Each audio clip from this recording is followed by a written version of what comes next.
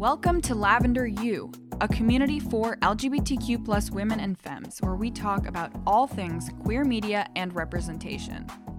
I'm Jamie Margolin, and today on the pod we have Pigeon Pagonis. Pigeon Pagonis is an intersex activist, filmmaker, public speaker, YouTuber, and soon-to-be author. Before watching their content, I had never heard of what being intersex was, and their videos opened my eyes and educated me about the community and the issues they face, so much so that I included Pigeon in my book, Youth to Power, Your Voice and How to Use It. Pigeon, welcome to the pod. Thank you. Hello. Thank you so much. Yes. So tell us a little bit about yourself, who you are and what you do. Man, it's hard when you say a little bit about myself. Not a little, a lot. It can be all of a lot of bit too. Okay. Tell us a lot of bit about yourself. Oh, well, my name is Pigeon. I was born in Chicago, born and raised, still live there. I'm a Pisces. I use non-binary pronouns, they, them, and any pronouns is fine though, but preference is they, them. I'm 35. I have a toy poodle. His name is Jerry. And I was born intersex. And intersex is a cool-ass word. No, it's not that cool. But it's a word for people with cool bodies that don't fit neatly into the binary. And I do my work around intersex justice. And yeah, like you said, I'm writing a book right now. Yeah. I think that's a lot about me. So for people who are listening to this podcast and do not know what intersex is, what is intersex, and what would you say to someone who has never heard about this before, to our listeners? Yeah, intersex is the most amazing way to be born a human being. It is like the statue, if you think of the Greek statues and the Greek gods, Hermaphrodite, Hermes and Aphrodite combining into one perfect human being with parts of both Hermes and Aphrodite. It's a person with a body that blurs the boundaries of male and female, just how they're born. And the main issue with being born intersex has nothing to do with the intersex person, but the society that we're born into, and the stigma that's in our society around bodies that don't conform, whether in gender expression or, in our case, biological sex and expression. And that problem is like the oppression and the violence and the discrimination that happens to people that are not fitting neatly into a binary.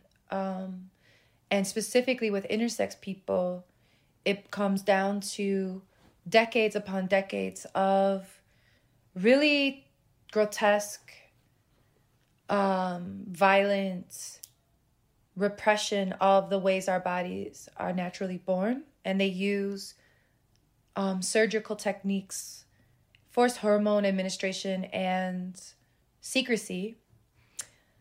And that's all bottled up in this cute other part of society called shame. So all of that works together, the surgery, the forced hormones, the secrecy and lies, and then the shame and the stigma to really strip intersex people of their basic human rights, especially their bodily autonomy. So that's the kind of definition I just gave you. Other people will just say, or textbook definition is just like a person born with sex characteristics that can't be neatly identified as completely male or completely female, and this shows up in 1.7% of the human population. But it's more important to me to talk about the positives. Like, we are happy and healthy the way we are born. We are beautiful the way we are born. And it's more important to highlight the atrocities that are done to us at the hands of non-intersex people who are usually who are surgeons, and the society at large that we exist in. Yeah, society often feels the need to quote unquote fix people who don't fit into the gender binary. Queer people, there's conversion therapy, and I guess this is an almost extreme version where it's like a surgical conversion. And so institutions are constantly trying to control, silence, and essentially try to fix what isn't broken, because people who are queer, who are genderqueer, who are intersex, who are in the LGBTQIA spectrum in any way are not broken, but and are born the way we are. But Cue Lady Gaga. Institutions. Cue Lady Gaga. Cue Lady Gaga. I was born this way. But unfortunately, institutions don't value or see that, especially with intersex folks. So what is your story of how did you like find out you were intersex, and was it kept a secret from you, or was there any shame initially? Because now it's so wonderful to hear you say, like, you're like, this is the most beautiful way to be born. Like, there's so much pride and confidence in your identity. Was it always that way, or did you, what was your journey in coming to terms with who you are and loving yourself despite a society that is pushing all of these medical practices that try to make people ashamed of who they are? Yeah, I love this question. No, I was not always like this.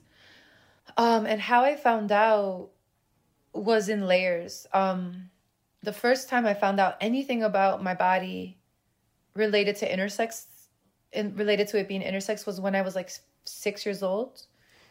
And my mom had a conversation with me and let me know that when I grew up, I wouldn't be able to have a period like her, or my aunt or my grandma or whatever. And she said it was because when I was born, the doctors found cancer in my ovaries.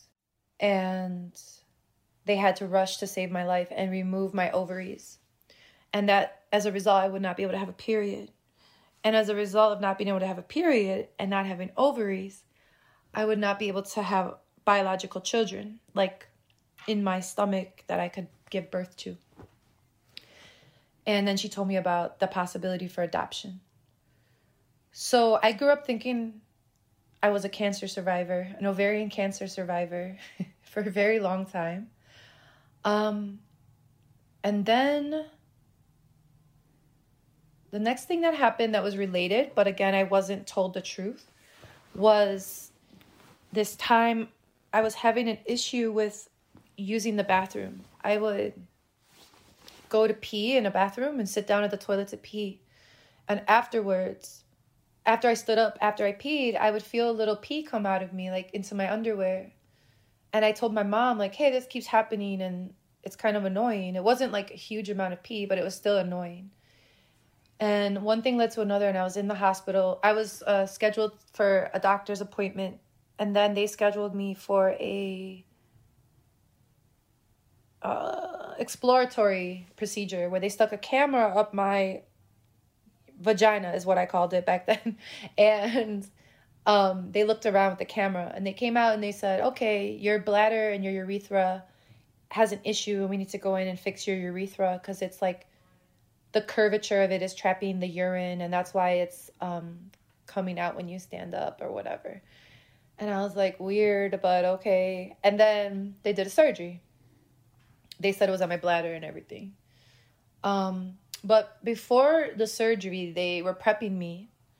I remember these doctors came in and they were like, hey, we noticed during your exploratory procedure that your vagina is a little bit smaller than, normal. So when we're in there doing your bladder surgery and your urethra surgery, we're just going to make it a little bit bigger, your vagina. It's like a circle and we're just going to make a small incision and make the circle a little bit wider. So like when you're married and you want to like make babies with your husband. I was like 11 at this point, so I don't know what language they were using, but they talked about a husband and sex in whatever way they did.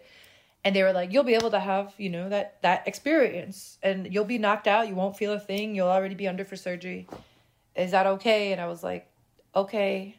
And so. But you were a child. I was 10 and a half, maybe 11. I think I was 10 and a half. So then, and again, they didn't say the word intersex or anything. So then around that same time, I got put on hormones. So I was like 11 or 10 again. And I can't remember if it was before that procedure or after. But they told me because my cancerous ovaries were taken out, that in order to go through puberty, I need to take these pills. And these pills would replace the hormones that my ovaries would have normally made. I said, okay, whatever. Everyone's going through puberty in school and I'll take these pills. And they said, and don't tell anyone you take these pills because, kids like to talk and you don't want rumors and These are your this is your private information. It's your body. It's your privacy. And so they're being very hush hush and strange. Very. And it's their protocol. I later found out. Like, it's in the textbooks to do exactly what they said to me and my parents and to me.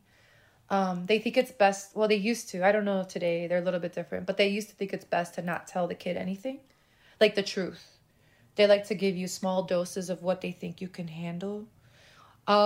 Which is like, lie about ovarian cancer. Because they think if you find out you're intersex that you'll just, like, kill yourself. Because, or at least that's what they pretend to say. That's what they pretend to think. Or at least that's the reason they use for their rationale of what they do to us. Or to support the rationale. So they're being very hush-hush, and I don't really know anything that's going on, except I had a weird pee problem, and now they're telling me my vagina's smaller than usual.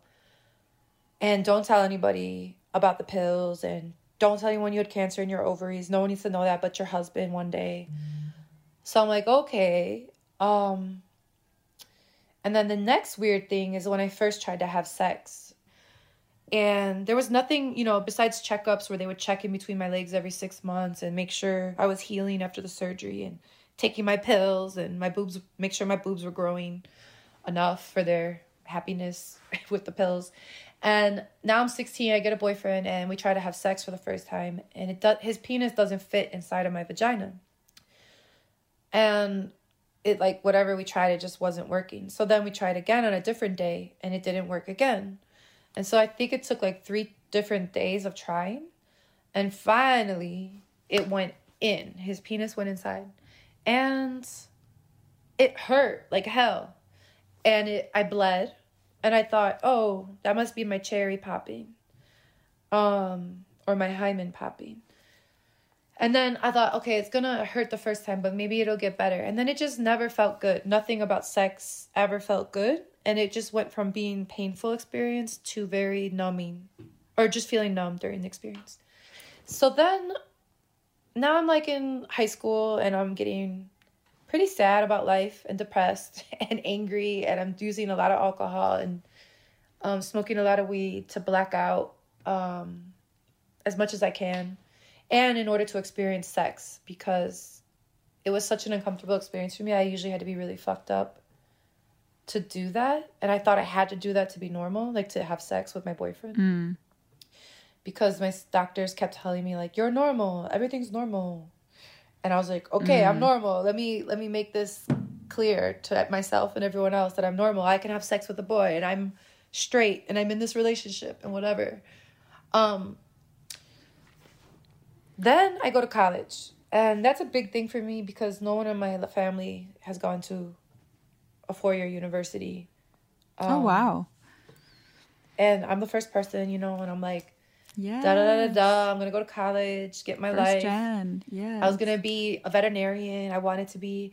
And then I ended up not being one. And I was going to go to this big school in the southern central Illinois called University of Illinois. But I changed my mind like 2 months before school started. And I went to a school in Chicago, which is where I lived. But it was more downtown. It was kind of like farther. It was like maybe a 30-minute drive from my house.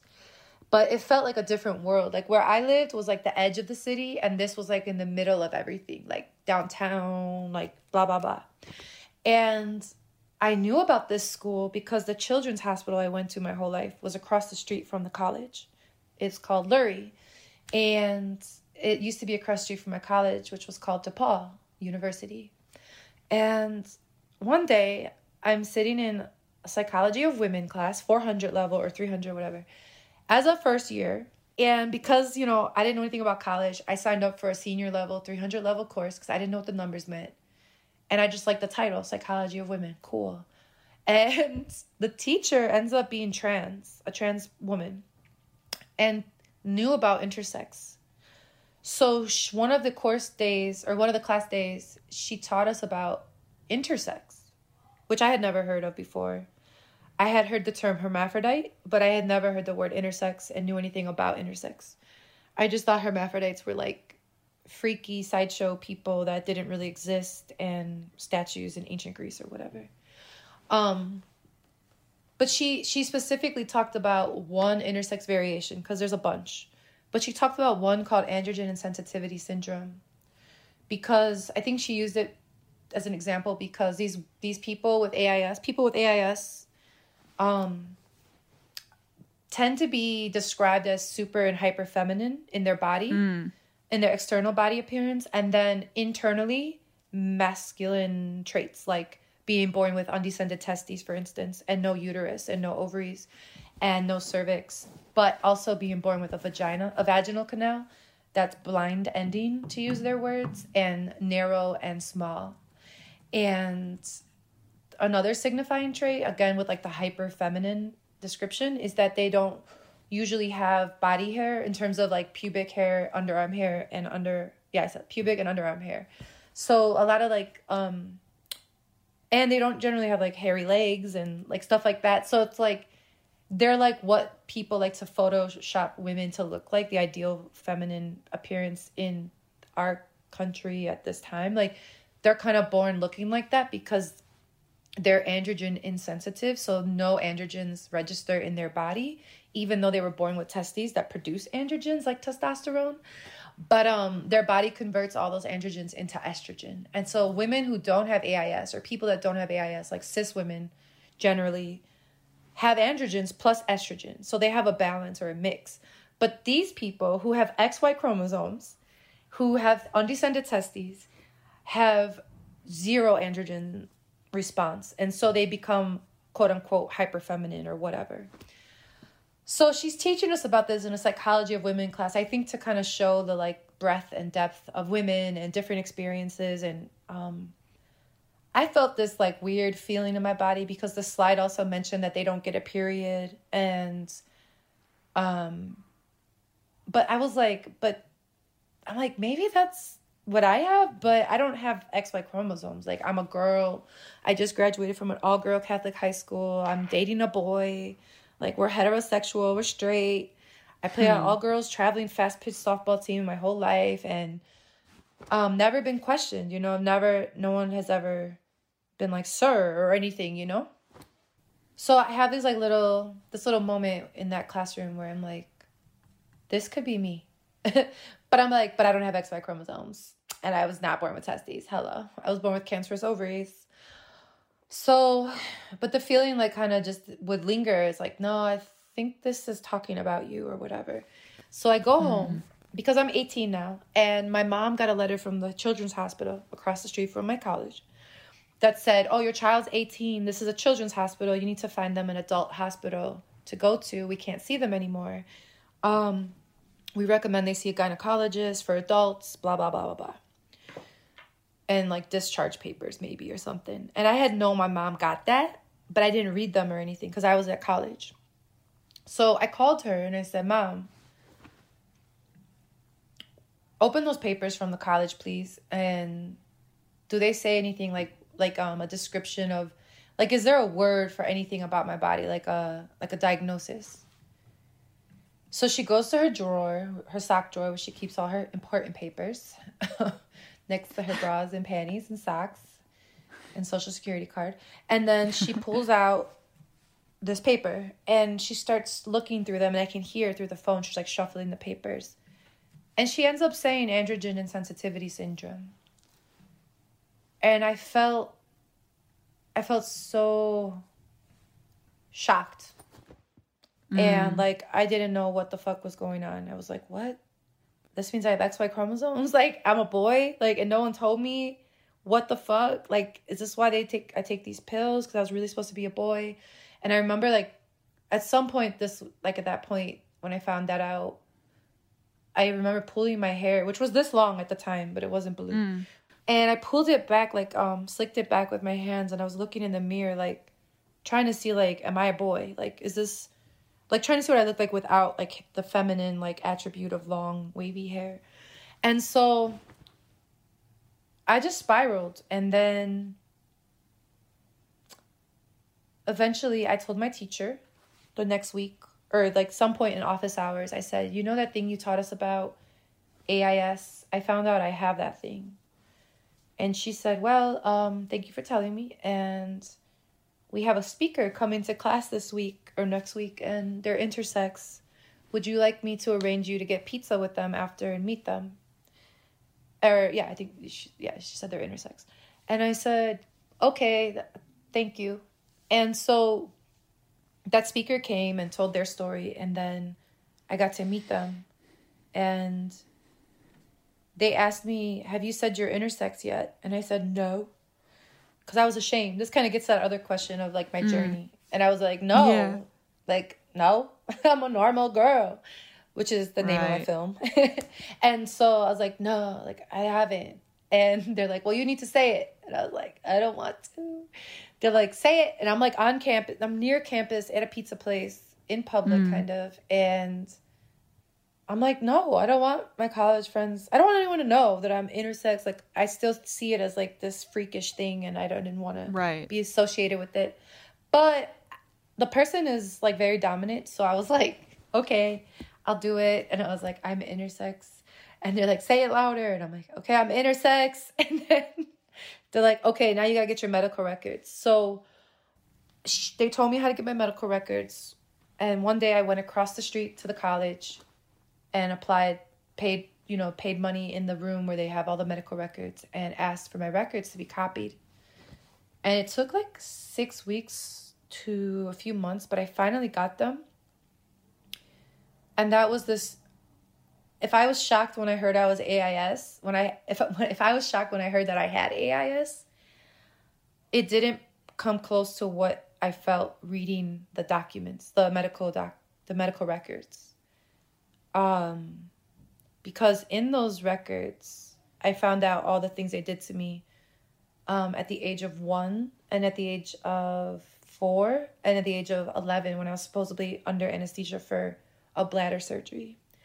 And it really killed me, like, to read what they did to me in my body.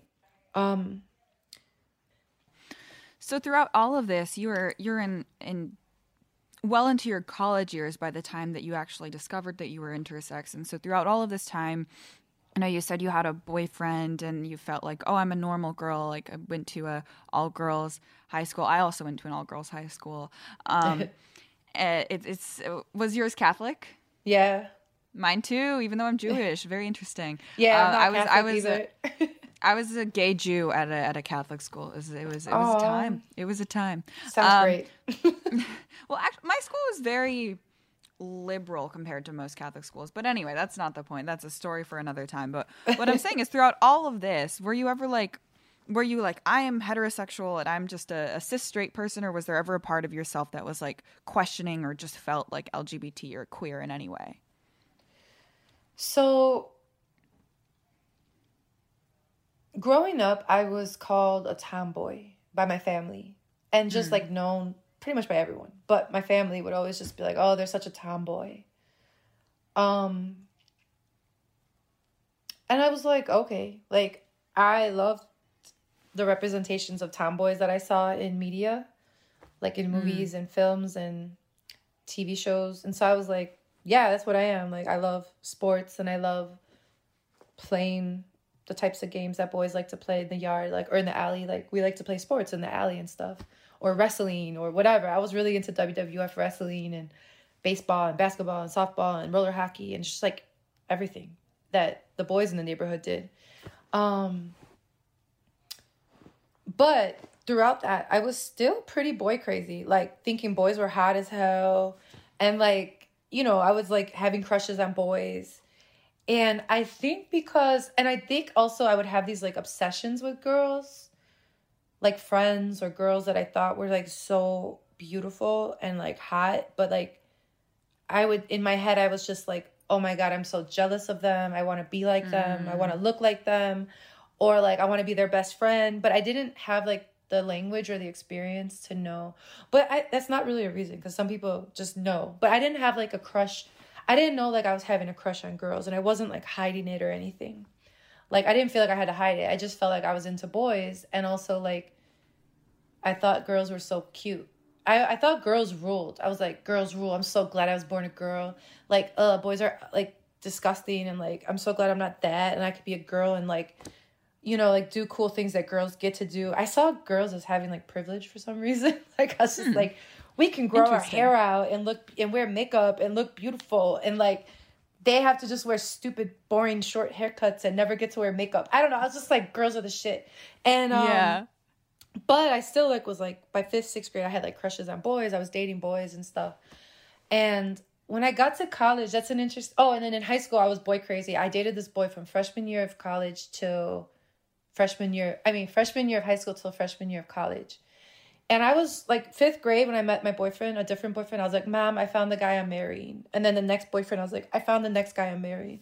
Then this guy in high school, I was like, I'm marrying him. And I was just like a serial dater and serial monogamy and just like marrying everybody. I was just like, that's just what I'm going to do.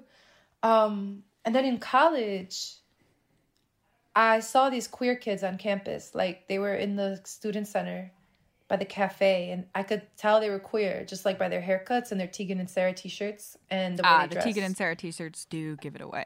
Yeah, and there was like mohawks, and there was like all the telltale signs of like mid 2000s. I don't know when I was in college, but the 2000 look for lesbians and queer people and trans people, and so like they had all those markers, and I didn't really understand what I was looking at, but I felt this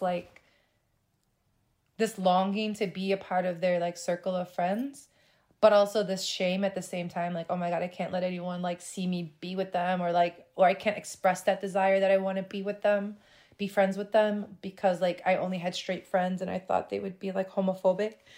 But yeah, so, and also I grew up in a pretty homophobic like environment. So it was just kind of like if any of us kids kind of stepped out of like gender boundaries, we got like made fun of. And so especially for like boys, but like me, they were constantly on me about I was worse than the boys in my family because my room was messy, or I didn't like to take showers all the time and brush my hair.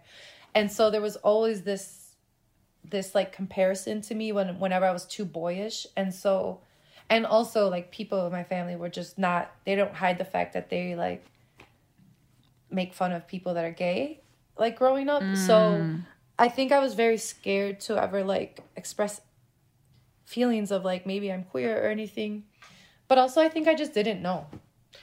And so then I'm in college. I finally break up with that boy. And this like butch lesbian in my sociology class starts like hanging out with me, and we start hanging out. And I start noticing myself like taking showers before I hang out with them and putting perfume on and like doing my makeup and hair. And I'm like, what am I doing? And I was just like, I don't know, I'm just going to go hang out with a friend, quote unquote. And then I'm they're in bed with me and we're cuddling, and then they're kissing me and I'm kissing them. And then we dated for like 2 years, and I'm like, I'm marrying this person. And then, so that just kind of happened. And like, I didn't ever have a moment though where I felt like I was in the closet. It just kind of was like a natural progression after I found that I was intersex. That was about a year later that I met that person. And she was the first person I told that I was intersex and all the shit they did to me. And so we did like lesbian trauma bonding, and it made us very close to each other. And also they're naturally like a very gifted listener. And that's when I started they taught me the word queer. They said they were queer, and they explained it to me as saying, if you look at the light bulbs on the fan on the ceiling, there's 3 light bulbs. And that light bulb if that light turns on, that one is like lesbian, and that one is gay, and that one is bisexual. And if you turn on all the lights at once, all the light together is queer.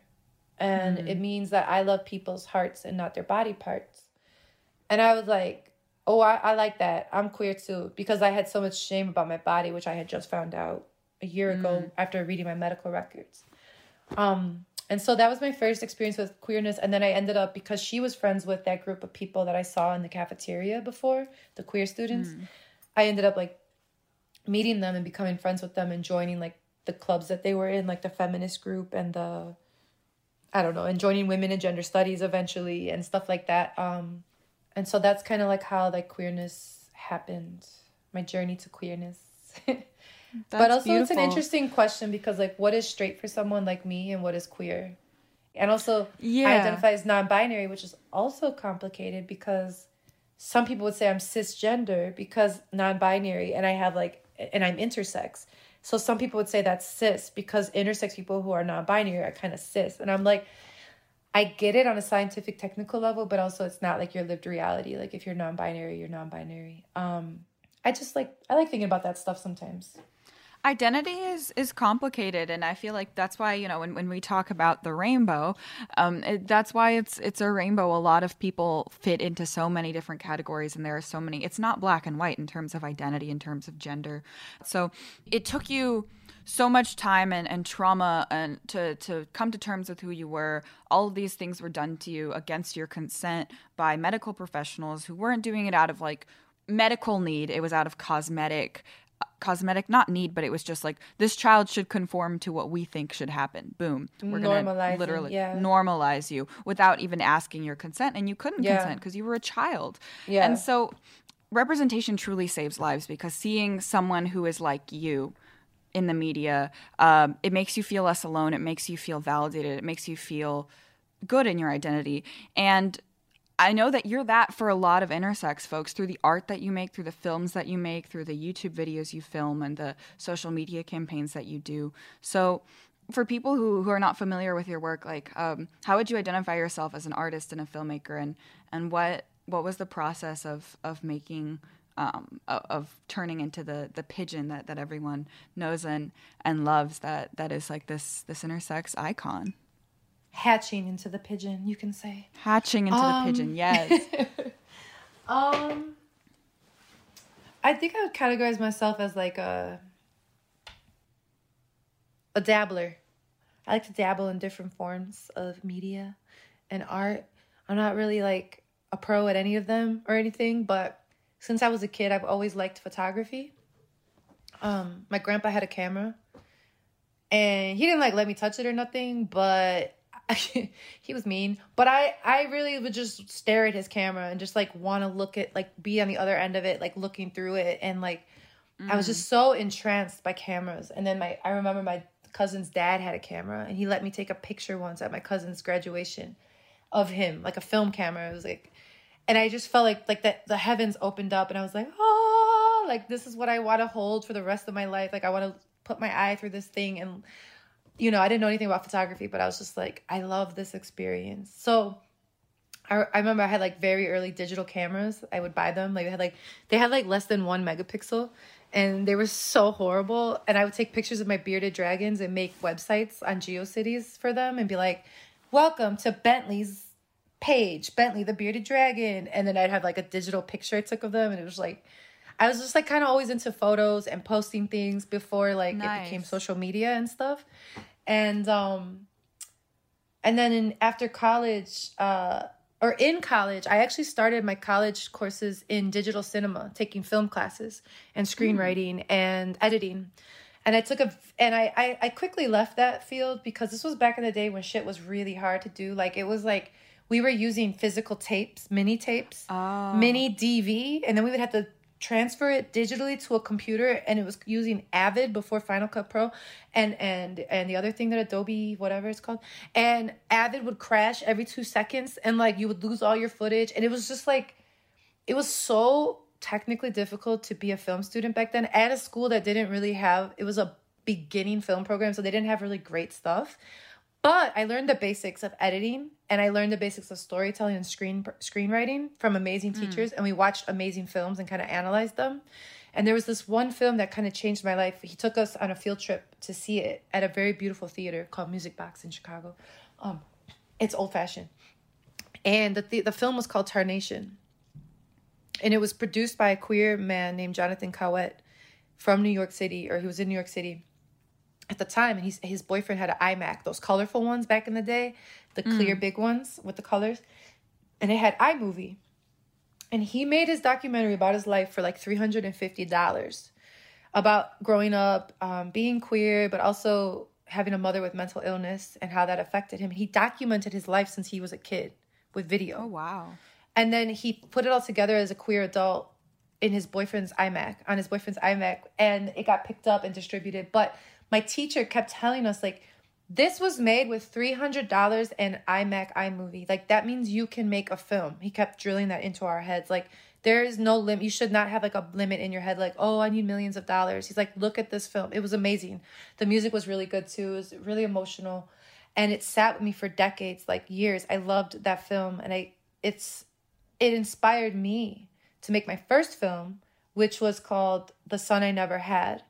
And that was something I made in graduate school as a thesis project. Instead of writing a traditional paper, I had to write a shorter paper. And also I got to make a film because Women in Gender Studies was generous enough to say you could have a creative thesis project instead of a traditional essay.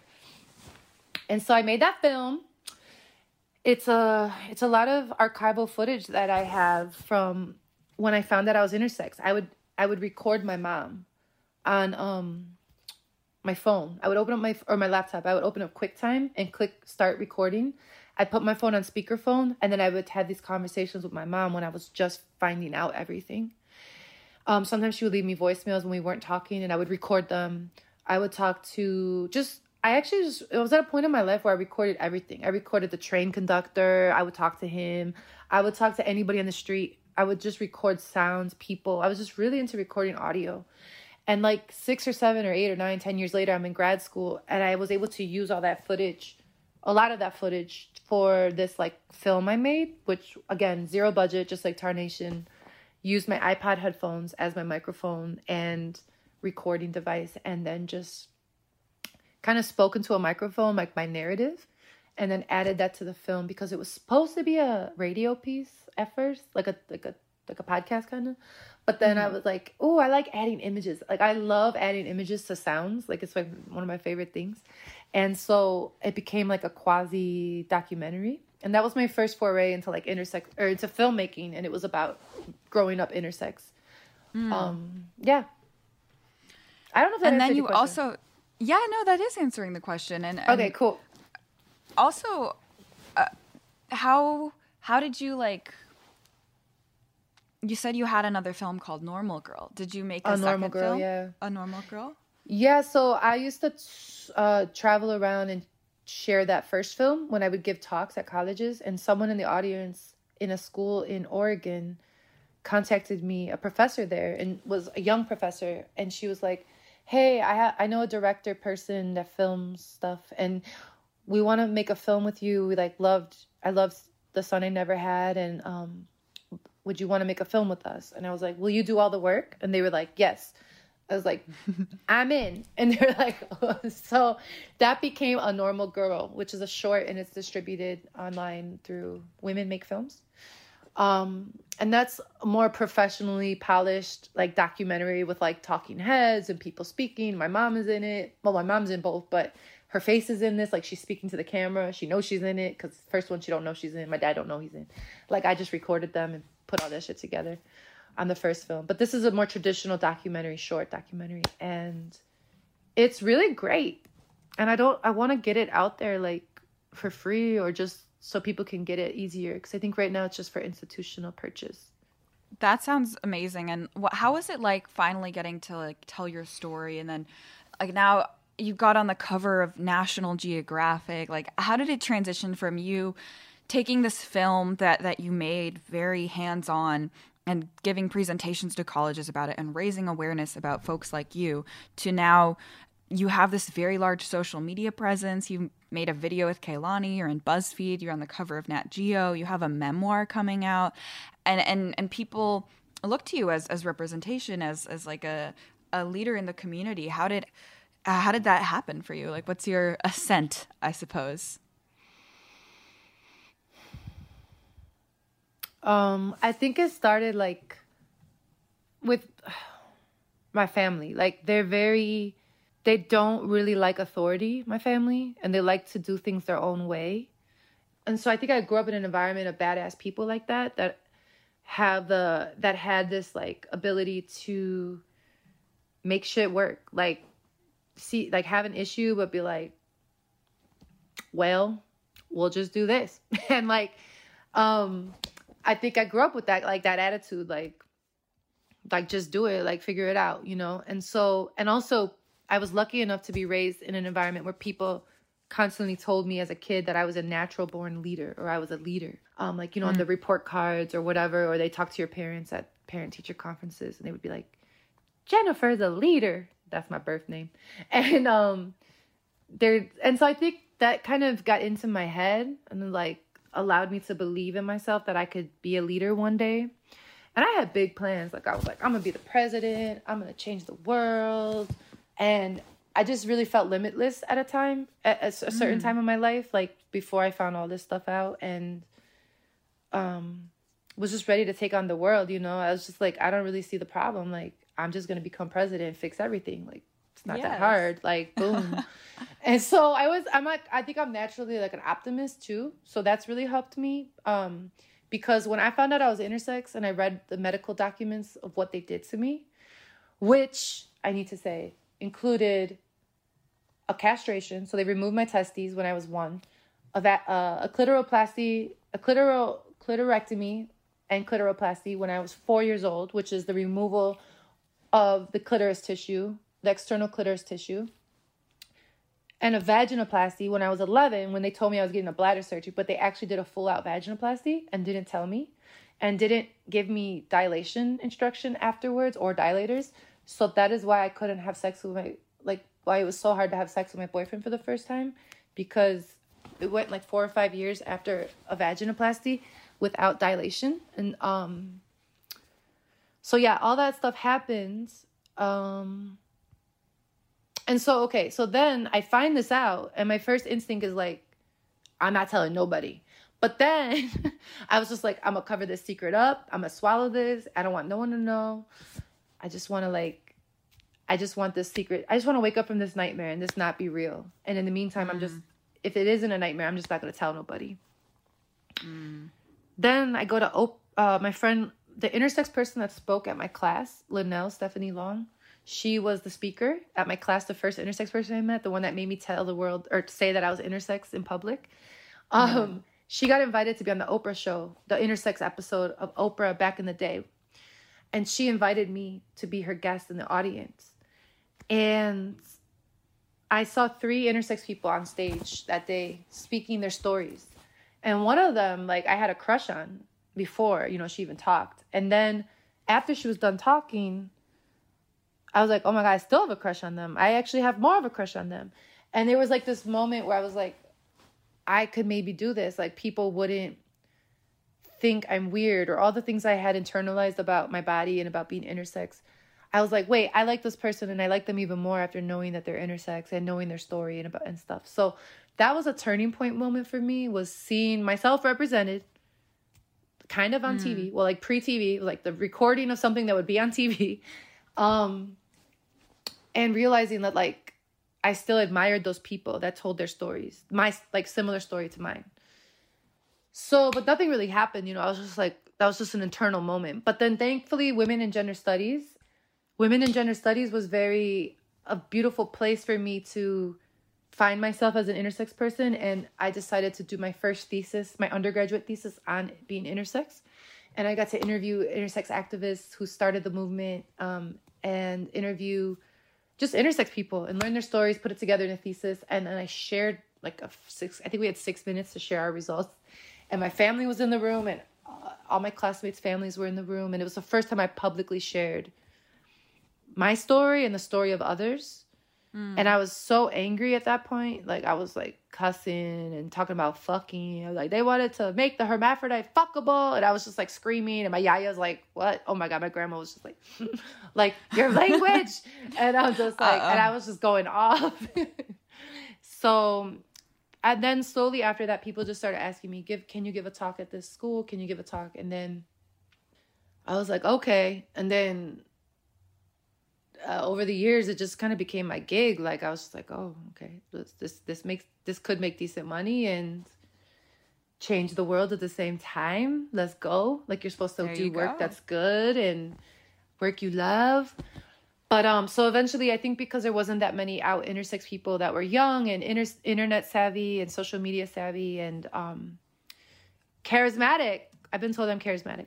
And so I think that you very much are. Me to become a like figurehead in the intersex world, because there's not many of us out there doing this work, or at least there wasn't. There is now, thank God. So that's kind of how that happened. Trailblazer. Oh my God, that was my high amazing. school mascot, Trailblazers. Yes, Blazers. very fitting. So I'd love to talk about a scene from your film, A Normal Girl. We'll play a clip from it of a protest of a hospital that is performing surgeries on intersex kids. So we'll play this audio clip of the film, and then I would love to hear more about it. This hospital knows that intersex people exist, but they refuse to believe that we can exist left alone in the bodies we were born with. And that's why we're here demanding bodily integrity for not just intersex people, but for all people. And when we demand not to have surgeries forced on us, we're also demanding that people who are trans, gender nonconforming, or anybody else who wants surgeries are able to get those freely and easily. No justice, no peace, no intersex surgeries. No justice, no peace, no intersex surgeries. No justice, no peace. So what is that scene, and I guess tell us a little bit more about the activism work that you do and what you were doing in that scene. So I co-founded a group called Intersex Justice Project with Linnell, the first intersex person I ever met, and another intersex person I met later down the line named Sean Seifel Wall. And we call ourselves IJP for short, so I'll just say that from here on out. So in that clip you just heard, IJP was, I think it was our first protest that we were organizing. And the film people were with me. The documentary film people were following me that week because they wanted to get footage of the protest. And we were protesting our first time at Lurie Children's Hospital in Chicago, which is the hospital that I had all that stuff done to me without my consent, like you beautifully stated earlier. And I was very stressed out because I'm not good at delegating. And I wait till the last minute I'm a procrastinator and I don't know how to delegate, but I have grand ideas and I want to do it all. And I also then want to do it all myself. I feel because that I'm like... on a deep level. Oh my goodness, that resonated way too much. Oh God. Oh Lord. So, anyway. The part of that film that we just heard is like the culmination of all that stress of trying to plan a giant thing, like organize a big ass protest at a hospital that did surgery on me as a kid, and bring people together to do it. And I'm thinking like, what if no one's gonna come? What if no one's gonna show up? What if no one's there? What if this is a bad idea? Maybe I shouldn't do the protest. Maybe no one's gonna come tomorrow, and then I'm gonna feel so nervous, and I'm gonna feel so this and that. Just all the anxiety thoughts. Very, very deeply as well as an organizer. Yeah. Right? It takes years off. Every protest takes years off of our life. And it takes years off of your life, 100%. This is like the first protest that's happened in the United States on the streets for intersex since like 1996. And that's the end of the clip, as you hear the chanting and everything that we're doing out in front of the hospital.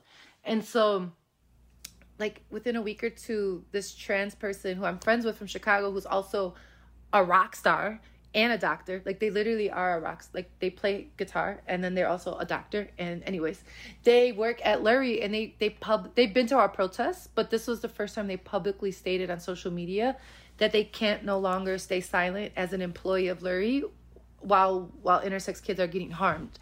And I got chills up and down my spine because I knew that was monumental, because there had never been a moment where staff at a hospital have spoken out, at a children's hospital, spoken out about the surgeries.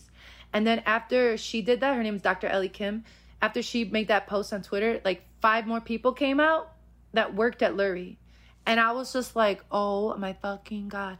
And then like, it all happened so fast. We were going to have this meeting and then it didn't happen. And then before it even happened, the CEO got involved of the hospital, came down to the trans department and the intersex surgery department and told the heads of those 2 departments, make this go away quick. Like, make this stop. Like, all this media attention and all this stuff that's happening. I want, like, a resolution. And then within, like, 48 hours, we had an email. Well, first, I got a phone call from a state representative who also who helped us with the campaign. A queer woman who works in Illinois State Legislature named Kelly Cassidy. And she had written them a letter with her queer caucus. She wrote Lurie a letter.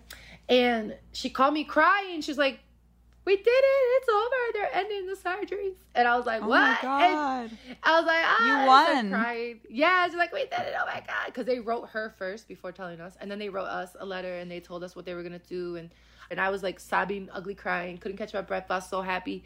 I was a release. Like, I felt chills. I felt like I was just crying. I couldn't stop because it had been, since the day I found out I was intersex, right after that time, I got my medical records. I was like, this shit needs to end. And I'm just going to share my story. And of course it'll end. Like I thought I lived in this world where you just tell the world that really fucked up shit is happening and human rights are being violated.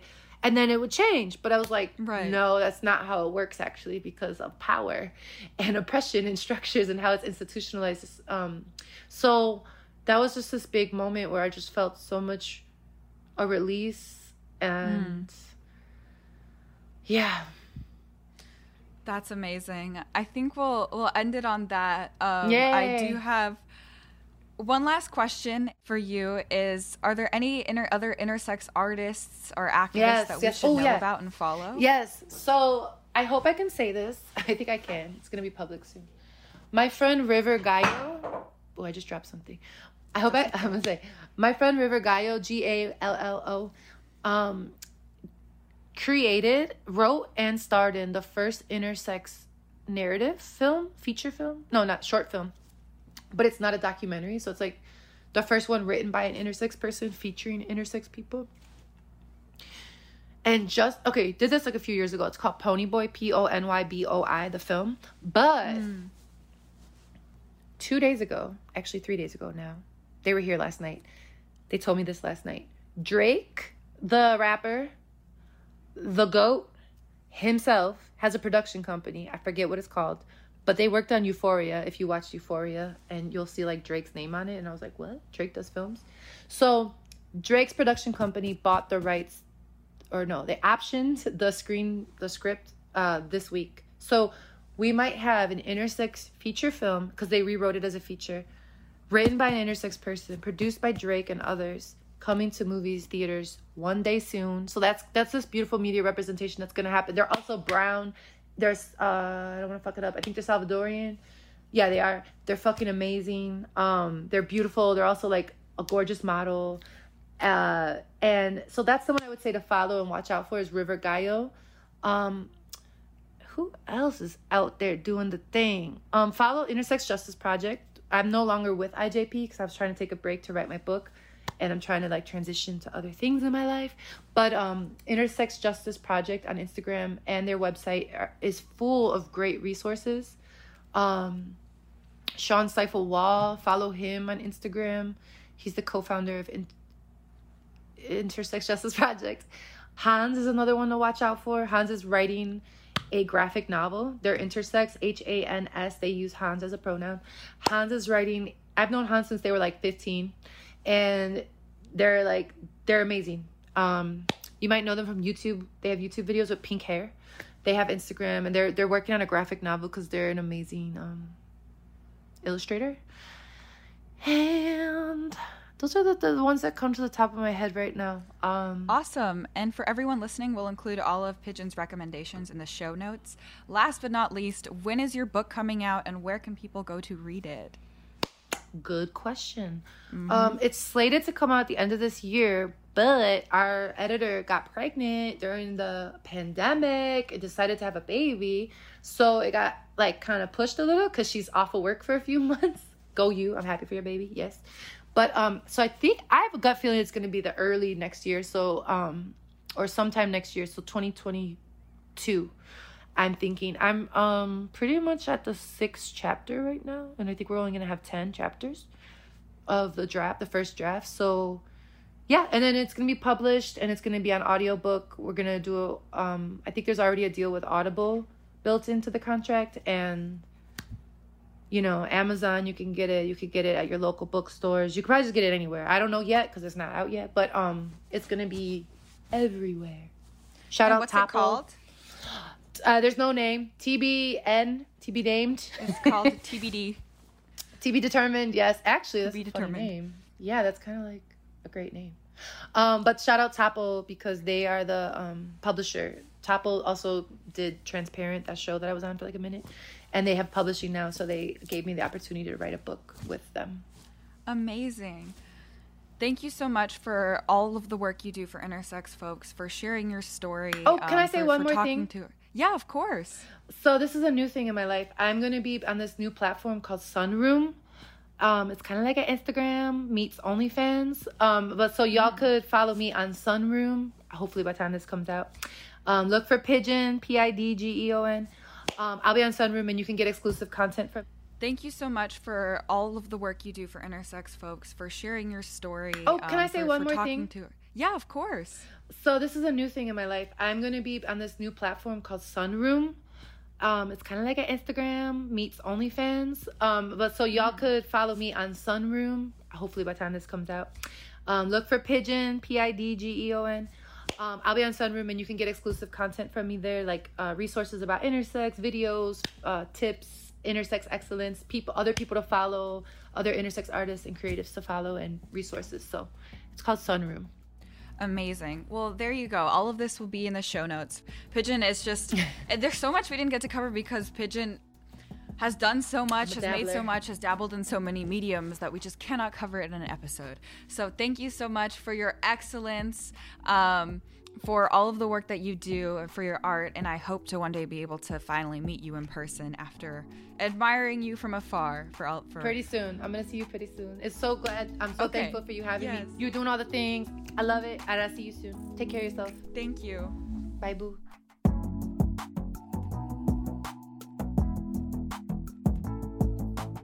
Thanks for listening to this episode of Lavender U. Our show is produced by Goal 17 Foundation, and our theme song is Love Line by the one and only Zolita. We release new episodes every other Thursday, so make sure you like, rate, and subscribe on Spotify, YouTube, SoundCloud, Apple Podcasts, Google Play, or wherever it is you get your podcasts. And follow us on social media too. We are at Lavender U Pod, that's YOU, on Instagram, TikTok, Twitter, and Facebook. And if you're a queer person out there who's just feeling alone or sad or anxious or like no one in the world understands what it's like, know that you are not alone. Lavender U is a community of people who love and accept you, and our DMs on social media are always open if you need to talk. Send us a message anytime. We are here for you. See you next episode, and until then, long live the gays!